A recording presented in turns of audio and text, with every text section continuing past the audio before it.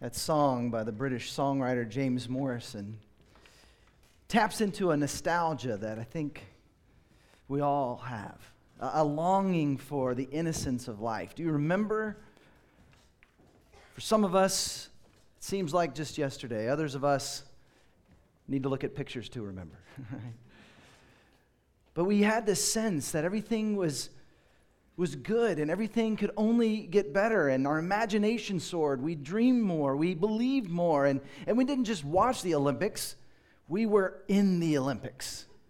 And if it's the Winter Olympics and you grew up in the north, maybe in the backyard you'd do the luge or the ski jump, or if you grew up in Texas, you would just have to use your imagination even more.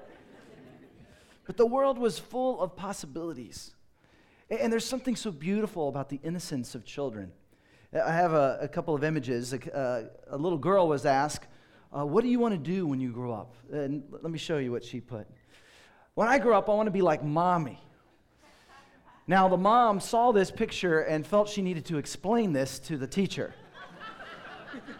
See, the mom works at Home Depot and had the last shovel. And everybody was excited for the last shovel because it just snowed.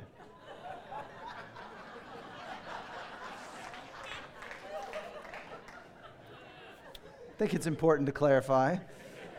Or how about this one? Little boy, what do you want to do when you grow up? Well, when I was 3, I wanted to be a dad. When I was 4, I wanted to be a toy designer. When I was 5, I wanted to be a video game maker. But now that I'm 5.5, I know I want to be a ninja chef. And apparently, Monday through Thursday, he's a chef, but Fridays are reserved for ninja. When we were young, the possibilities were endless, and we trusted everyone. And if you think about it, we were born to trust. Life was intrinsically meant to be that way. But it doesn't take long for innocence to be stripped away. We start to realize not everyone can be trusted, that dreams get shattered.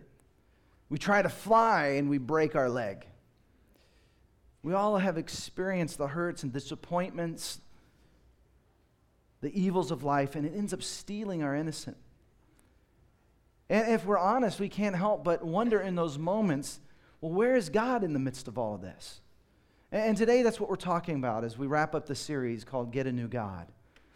It's important that we understand our image of God actually is a filter through which we see everything. Nothing shapes us more. Nothing shapes more how we view ourselves, how we interpret what happens to us, or determines who we become and what we do than our view of God. Some of us, if we're not careful, we have painted God with the face of those who stole our innocence or hurt us or confused us or abused us. And what we want to do today, even as we've done through the last several weeks, is we want to strip away all the misconceptions, preconceived notions of what we think about God, what others have done to us, badly representing God, and actually understand who God revealed himself to be for 4,000 years through the scriptures and ultimately in the person of Jesus. So let's review. Exodus 34, God tells Moses his name and who he's really like. Exodus 34, the Lord passed in front of Moses calling out, Yahweh, I am the Lord, the God of compassion and mercy. I am slow to anger and filled with unfailing love and faithfulness. This is a phrase used to describe God 7 times throughout the Hebrew Scriptures, the Old Testament. And there's no difference in the character of the God of the Old Testament and Jesus, God among us. And so it's important us to remember that this is the long versions of God's name. I am was his first declaration of his name. I am the one who was and is to come, the self-existent one, the one who's always been here and will always be here, the life force sustaining every heartbeat, the only God. And then the longer version of his name includes this idea that he is compassionate. It comes from the Hebrew word for womb. God is like a loving mother who can't forget the children that he created. I am merciful. God bends down and gives us love and grace even though we don't deserve it. God is slow to anger. always appropriate with his anger. And we should be glad because a good parent gets angry when evil is attacking or hurting his or her child. And God is faithful, overflowing with covenant love and faithfulness, a love that never runs out, never diminishes, no matter what. It's not based on what you do or don't do, but it's based on his character. You see, God is love. God is everything we long for. So in week 1, John Burke, our senior pastor, introduced us to a quick little assessment. I'm going to put it back on the screen. And my hope is that you've made progress in your view of God, that your view of God may have shifted. But just honestly, in your own heart, try to answer these questions. When I think about God, I feel. When I have to trust God, I feel. When I think about God, I wish He would. Sometimes I get angry at God when it frustrates me when God. The one thing I would change about myself to please God is, one thing that frightens me about God is, the one thing I'm afraid God will do is. Perhaps your view has changed over the last few weeks. I hope so. But I need to say that God is who and what we long for most, even if we don't realize it. So when we get glimpses of God's goodness and God's power through His creation, through the blessings that we have received, we just catch glimpses. But one day we will be in the presence of the Creator of the universe, the one who created the galaxies and the stars and the planets and the plants and the animals and every person that's ever lived. And then in His presence we will be overwhelmed with His beauty, with His power, with His majesty, and we will not be able to do anything other than worship. Be in awe. Praise Him for who He is. That's the essence of who God is, worthy of our honor, our awe, our worship. Sometimes if I find myself going into a dark place or in a rut, I try to worship God by thinking of all the good gifts that He's given me. And it's amazing how sometimes it doesn't seem like there's a lot of good. But the longer you press into the goodness of God, you realize what a gift it is. In spite of some of the damaging things that we've experienced, what a gift so many different things have been in our life. The Scriptures tell us in James 1, whatever is good and perfect is a gift coming down to us from God the Father. And see, when we worship God in this way, when we fill our heart with gratitude, remembering all the good gifts He's given us, it actually realigns our heart with who He really is. So that we are motivated to live a new kind of life, to live according to His ways. Because of His love that's there for us, whether we live according to His ways or not. But I want you to, this week, take a moment, take several minutes, and just do this exercise. Just try to write down everything in life that you like, that you love, that you enjoy. Let that be a time of worshiping God. Now, there's one last description of God that's very important in Exodus 34. We'll read the whole passage again. Yahweh, the Lord, the God of compassion and mercy, I am slow to anger and filled with unfailing love and faithfulness. I lavish unfailing love to 1,000 generations. I forgive iniquity, rebellion, and sin, but I do not excuse the guilty. I lay the sins of the parents upon their children and grandchildren. The entire family is affected, even children in the 3rd and 4th generations. You see, God is just, and intrinsically, deep down, we want justice. I mean, I can think of many friends who are atheists who do not believe in God because they're mad at Him for the injustices they see all around. Inside, we want justice. We know that things are not right and need to be made right.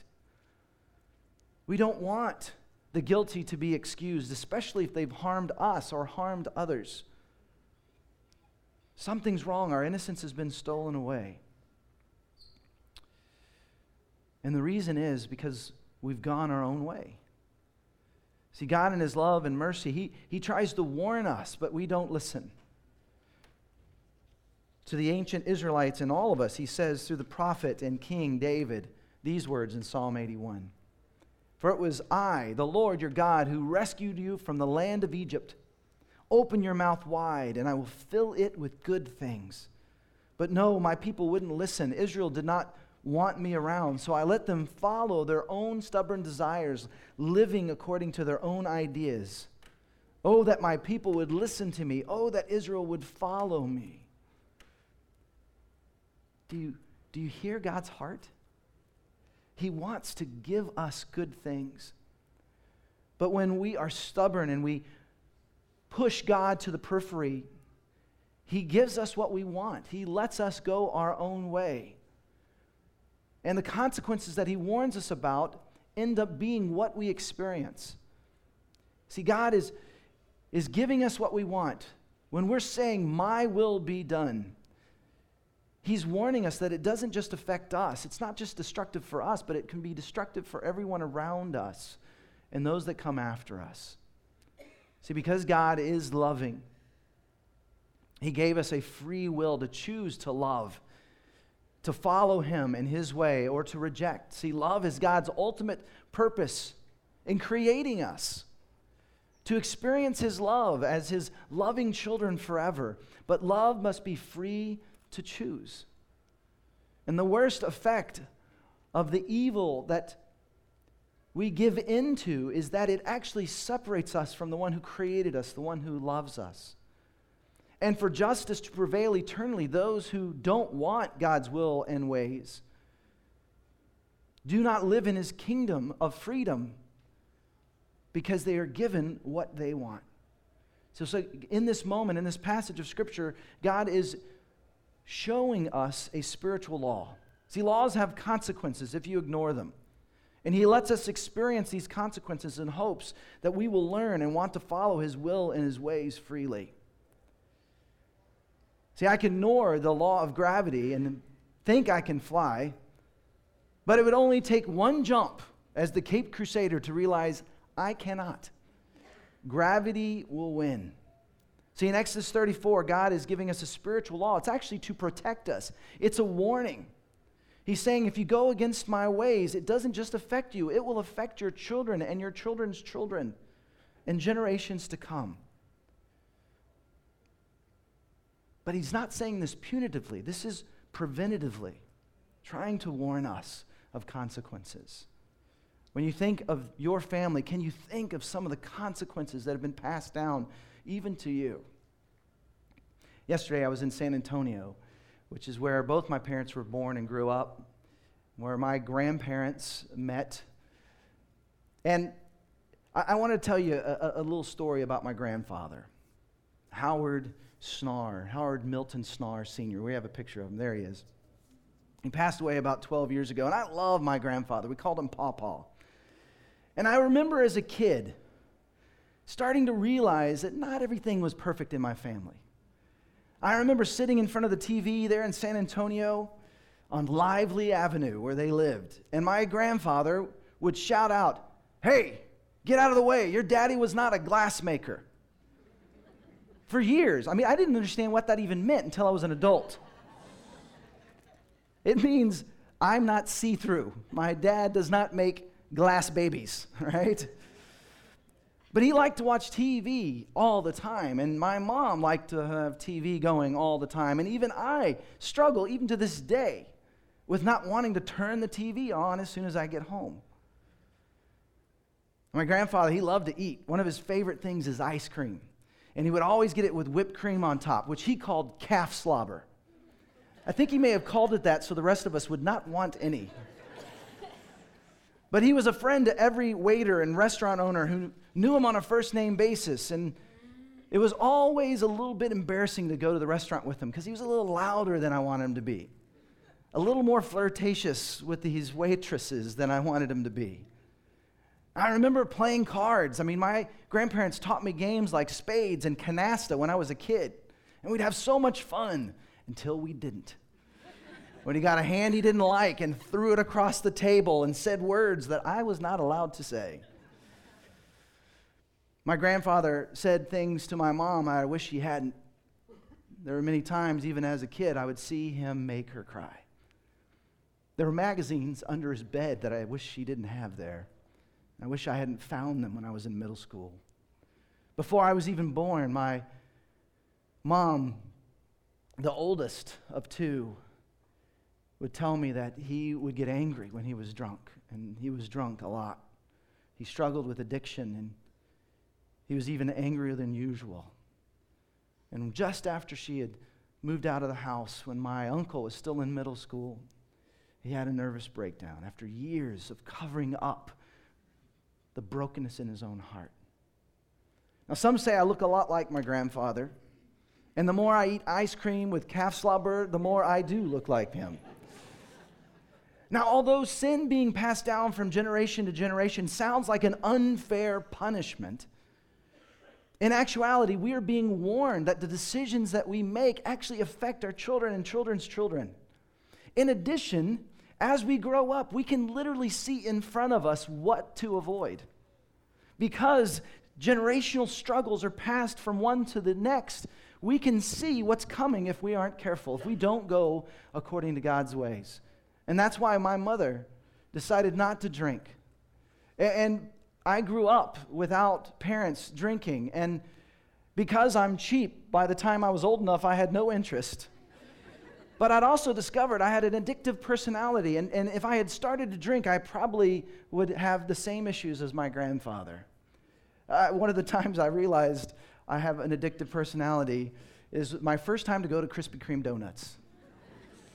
The first time I had a Krispy Kreme donut, it turned into 7. And I remember my wife looking over at me very concerned. "Aren't you going to stop?" And I said, "Yes, when they're no longer warm." Right? Now, some of us struggle with even believing in God because of the family in which we were born into. But have you ever considered that God loves your family so much that He placed you in that family so that you might find healing in Him and bring that healing to everyone who's older than you and everyone that comes after you? This past week, I was in Florida at an event because we here at Gateway South are hosting the Global Leadership Summit in August. If you've never heard of this, it's an amazing event. 500,000 people from around the world will be watching. It's going to be incredible. We'll give you more details soon, but as far as I can tell, I think we're the first ever church south of the river in Austin to host this event. So it's going to be very exciting. We'll tell you all about it. Now, we're at this event, and they have this kind of special dessert time, and we're outside, and somebody talks about this ice cream made out of liquid nitrogen. Have you ever heard of this? I had never heard of this. And then I heard someone say, "I heard it's fat-free and sugar-free."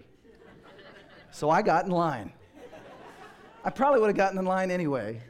And for 30 minutes I waited, and you could just see the steam. You know, every time they were making this ice cream, the liquid nitrogen would just explode. And people were coming away, and you could just see they were transformed by the taste. And for 30 minutes as we waited in line, I couldn't wait to get up to the front when finally I chose my flavor, cinnamon honey, because they said it tastes like Cinnamon Toast Crunch without the crunch. And it was delicious. It was amazing. And it was fun. I was there with some friends I knew back in my days in Los Angeles. So after catching up with them, I went to bed. And 2 hours later, I woke up with a horrible stomach ache. Terrible stomach ache. And it was in that moment, about 1 o'clock in the morning in Florida, that I thought to myself, wait a minute. I don't eat ice cream anymore before bed. It makes me sick. I literally haven't done that for years. I've realized this many years ago, that I cannot eat that much sugar. And then I reminded myself, wait a minute, I'm fasting from sugar for Lent. How could I be in that line for 30 minutes and not remember? And then as we get to the front, I saw her grab a chocolate syrup, bottle and squirt it into this bowl. I know that's not sugar-free. How did this not enter my mind? And then I was even reminded as I laid there for 2 hours with this horrible stomach ache that earlier that day I had this thought, a random Bible verse had come to my mind. It's this one. So what whether you eat or drink, or whatever you do, do it all for the glory of God. Here, put it up on the screen. So whether you eat or drink or do whatever you do it all for the glory of God. All throughout the day, there were simply moments of warning that I ignored. And God gave me what I wanted. And it made me sick. Now, I eventually was able to go back to sleep that night, but the next night I was so exhausted from such a restful night sleep the night before that I texted my family. I was in Florida, as I said, and it was 8 o'clock there, 7 o'clock here, and I texted them and said, hey, I'm going to bed a little early. And my thoughts are I could sleep 9 hours before I have to get up at 4 to go get on the flight to come back. So I go to bed at 8 o'clock, which is 7 o'clock here.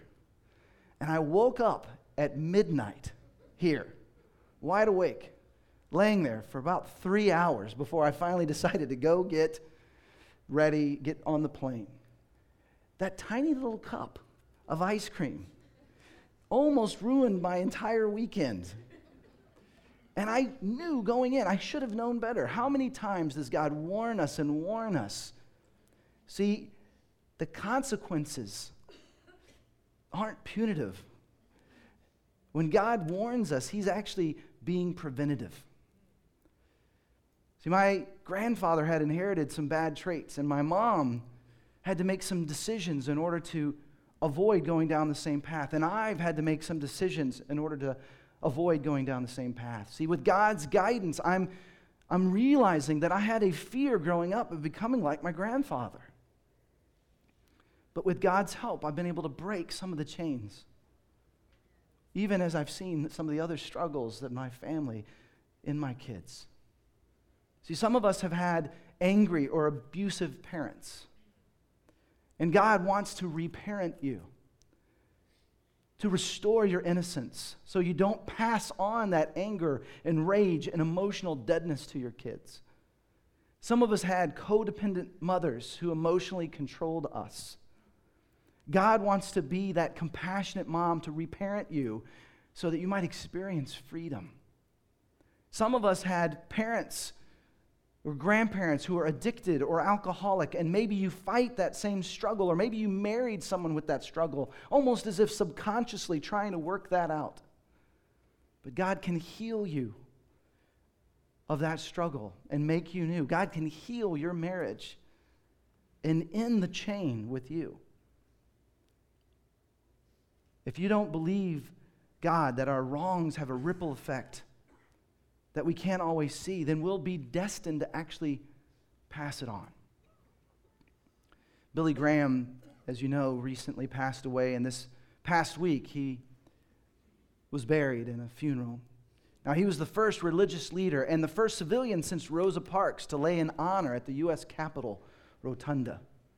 He spoke to over 200 million people in person about the love of Jesus, millions more through film and television. But he once said this: modern mankind does not like to think of God in terms of wrath, anger, and judgment. He likes to make God according to his own ideas and give God the characteristics he wants him to possess so that he can make himself comfortable in his sin and struggle. This modern God has the attributes of love, mercy, and forgiveness, but is without justice. So here's the catch. If God is not just, in reality, we wouldn't want to follow him. See, God warns about his coming wrath, and this can confuse us because he himself described himself as forgiving iniquity, rebellion, and sin, but not letting the guilty go unpunished. So what is God's wrath about? How is that consistent with a loving, merciful, compassionate, and faithful, grace-giving God? Well, it's completely consistent. See, God gets angry seeing evil actions spreading to hurt people he loves, just like a father wanting to protect his daughters. That's the wrath of God. See, wrath is defined as this: the emotional response to perceived wrong and injustice. Both humans and God express wrath, but there's a vast difference in how God and humans convey that emotional feeling. See, God's wrath is holy and always justified and patient with our wrongs. Ours is rarely patient. Our wrath is almost never justified. See, but God just doesn't seem to just punish right away, and that can trouble us when people are doing such evil things and seem to get away with it. So where is God in this justice? Well, listen to what Peter, Jesus' disciple, says. The Lord isn't really being slow about his promise, as some people think. No, he's being patient for your sake. He does not want anyone to be destroyed, but wants everyone to repent, to turn back to him. See, justice says the cost of sin is death. Romans 6:23 tells us the wages of sin is death. And death means separation. See, God is just. He made us all. If he made us all pay immediately, then we'd all be separated from God forever. But God loves us like his own children. And so on the cross, God's justice met God's love. Jesus paid for us. He was condemned in our place. Jesus experienced physical and spiritual death that we deserve. But he overcame the ultimate consequence of death by coming back to life. I want you to think of it, of God's being as like a holy fire. It creates light and warmth, but if we're too close, it could burn.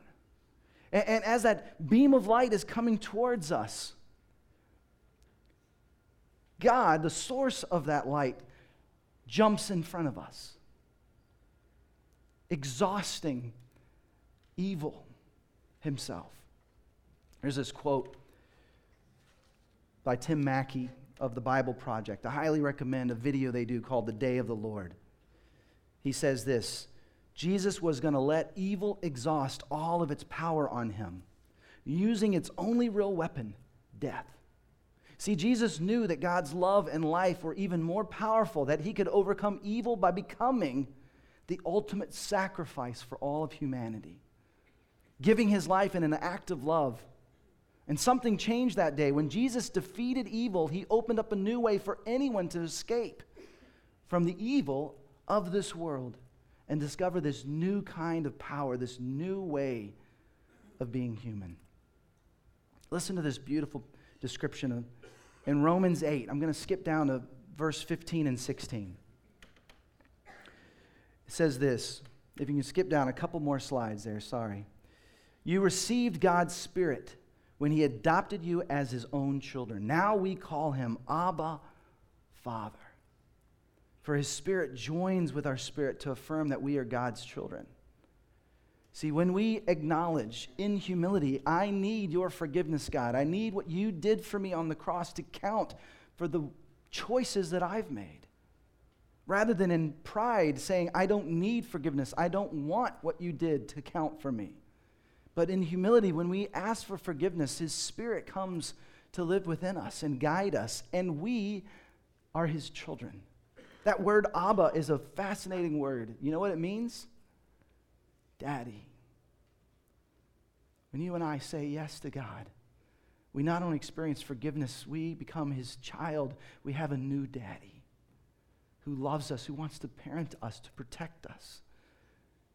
Will also let us go our own way, but is always there for us when we're ready to turn back. Last month, one of our own, Michael, got baptized. I want you to hear his story, because today we're celebrating baptism. And I want you to consider if that might be your next step. Maybe there's been a time in your life when you've acknowledged you need God's forgiveness, but that was something so personal, but not something that you've shared with others, that you've let God's family celebrate with you. See, baptism is symbolic of dying to your old life and being raised to walk a new life. It's symbolic of being cleansed of all of your sin because of his love for you, his death on the cross. And if you've already been baptized as a child, if that was a decision your parents made, this is not renouncing that. This is actually a fulfillment of that desire that you might have faith. If you already baptized sometime in the past and you meant it, there's no reason to be rebaptized. But in this moment, for some of us, that is a marker to say, God, I need new life. So let's watch Michael as he shares his story. My name is Michael, and this is my story. I found out that my mom was sick, terminally, doctors gave her about 3 months to live, and it was a sudden shock. I dove heavily into alcohol and used drugs to numb up myself. And after those 3 months came and went, my prayers and her prayers were answered by her getting the transplant that she needed. And doctors still weren't optimistic that it would do good.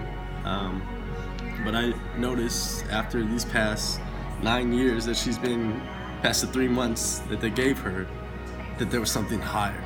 There was something in my life that was explaining, you're not alone, you're not. And today was a very spiritual and uplifting day. My mom flew in from Mississippi to watch this baptism, which I knew needed to come, and the relief, the friendships, I'm overwhelmed by the joy that's been given to me in the new life that I know could come by following His ways. I realize I don't need to be anywhere else. I need to be here. I need to be with Gateway, the people who love me and who have shown me the way, and also have been the ones to tell me I'm not alone. Yeah, great. You might see Matt in the lobby or at Matt's El Rancho where he works. But I want you to consider your next step. In fact, I want to create just a moment that you might have an opportunity to connect with God personally. And maybe in this moment, you just acknowledge there are things that you've been holding on to or path you've been going down in a certain area of your life. You just want to ask God to forgive you, to reroute you back to where He would have you. Or maybe in this moment is an opportunity, maybe for the first time, to ask Jesus to forgive you, to become your leader, your Lord, the one who guides you in every area of life.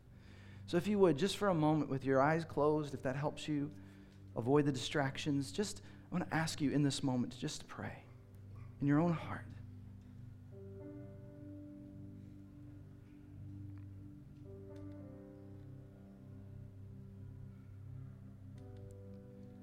Heavenly Father, if there's anyone here who's saying, yes, I need forgiveness, I need a new start, I need you, Jesus, to lead me, that your death on the cross counts for me, that you are no longer in the tomb but alive, and I want you to live within me, your Spirit. God, give them the courage today to move forward in that relationship. And if it's baptism, God, give them that courage. If there's someone here that's still struggling to believe, God, may their prayer become, God, help me with my unbelief. Show me who you are. God, if there are people here who are following after you but have wandered away in an area or in a particular issue, God, would you give them the courage to start afresh? Because your love for us is real, and because of your love, we want to live new lives. Because of your love, we can live new lives. We pray this in Jesus' name. Amen.